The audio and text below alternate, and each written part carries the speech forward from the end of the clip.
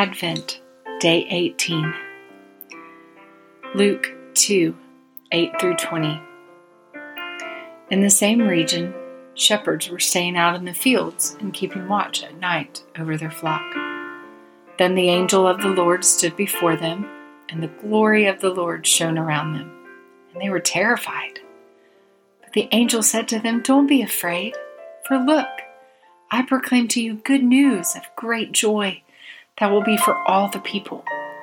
Today, in the city of David, a Savior was born for you, who is the Messiah, the Lord.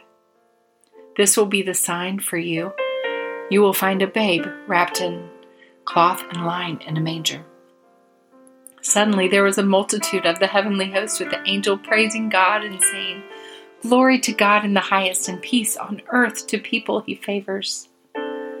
When the angels had left them and returned to heaven, the shepherds said to one another, "Let's go straight to Bethlehem and see what has happened, which the Lord has made known to us."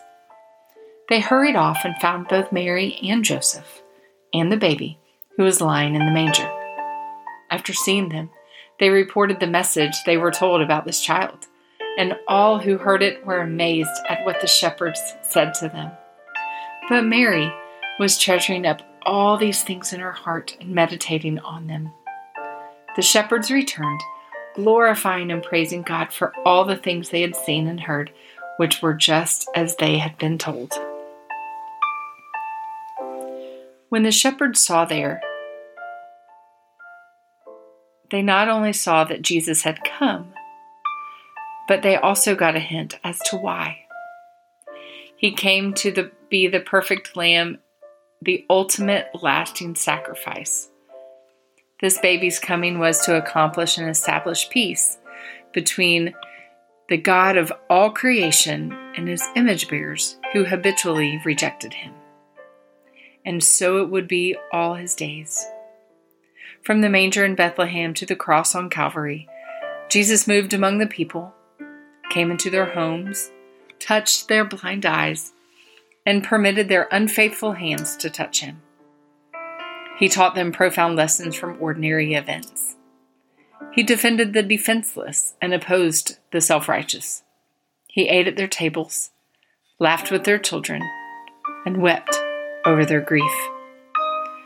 Never did he abandon his purpose for coming, which was to die for a world of spirit-poor outsiders as the Lamb of God who takes their sin away.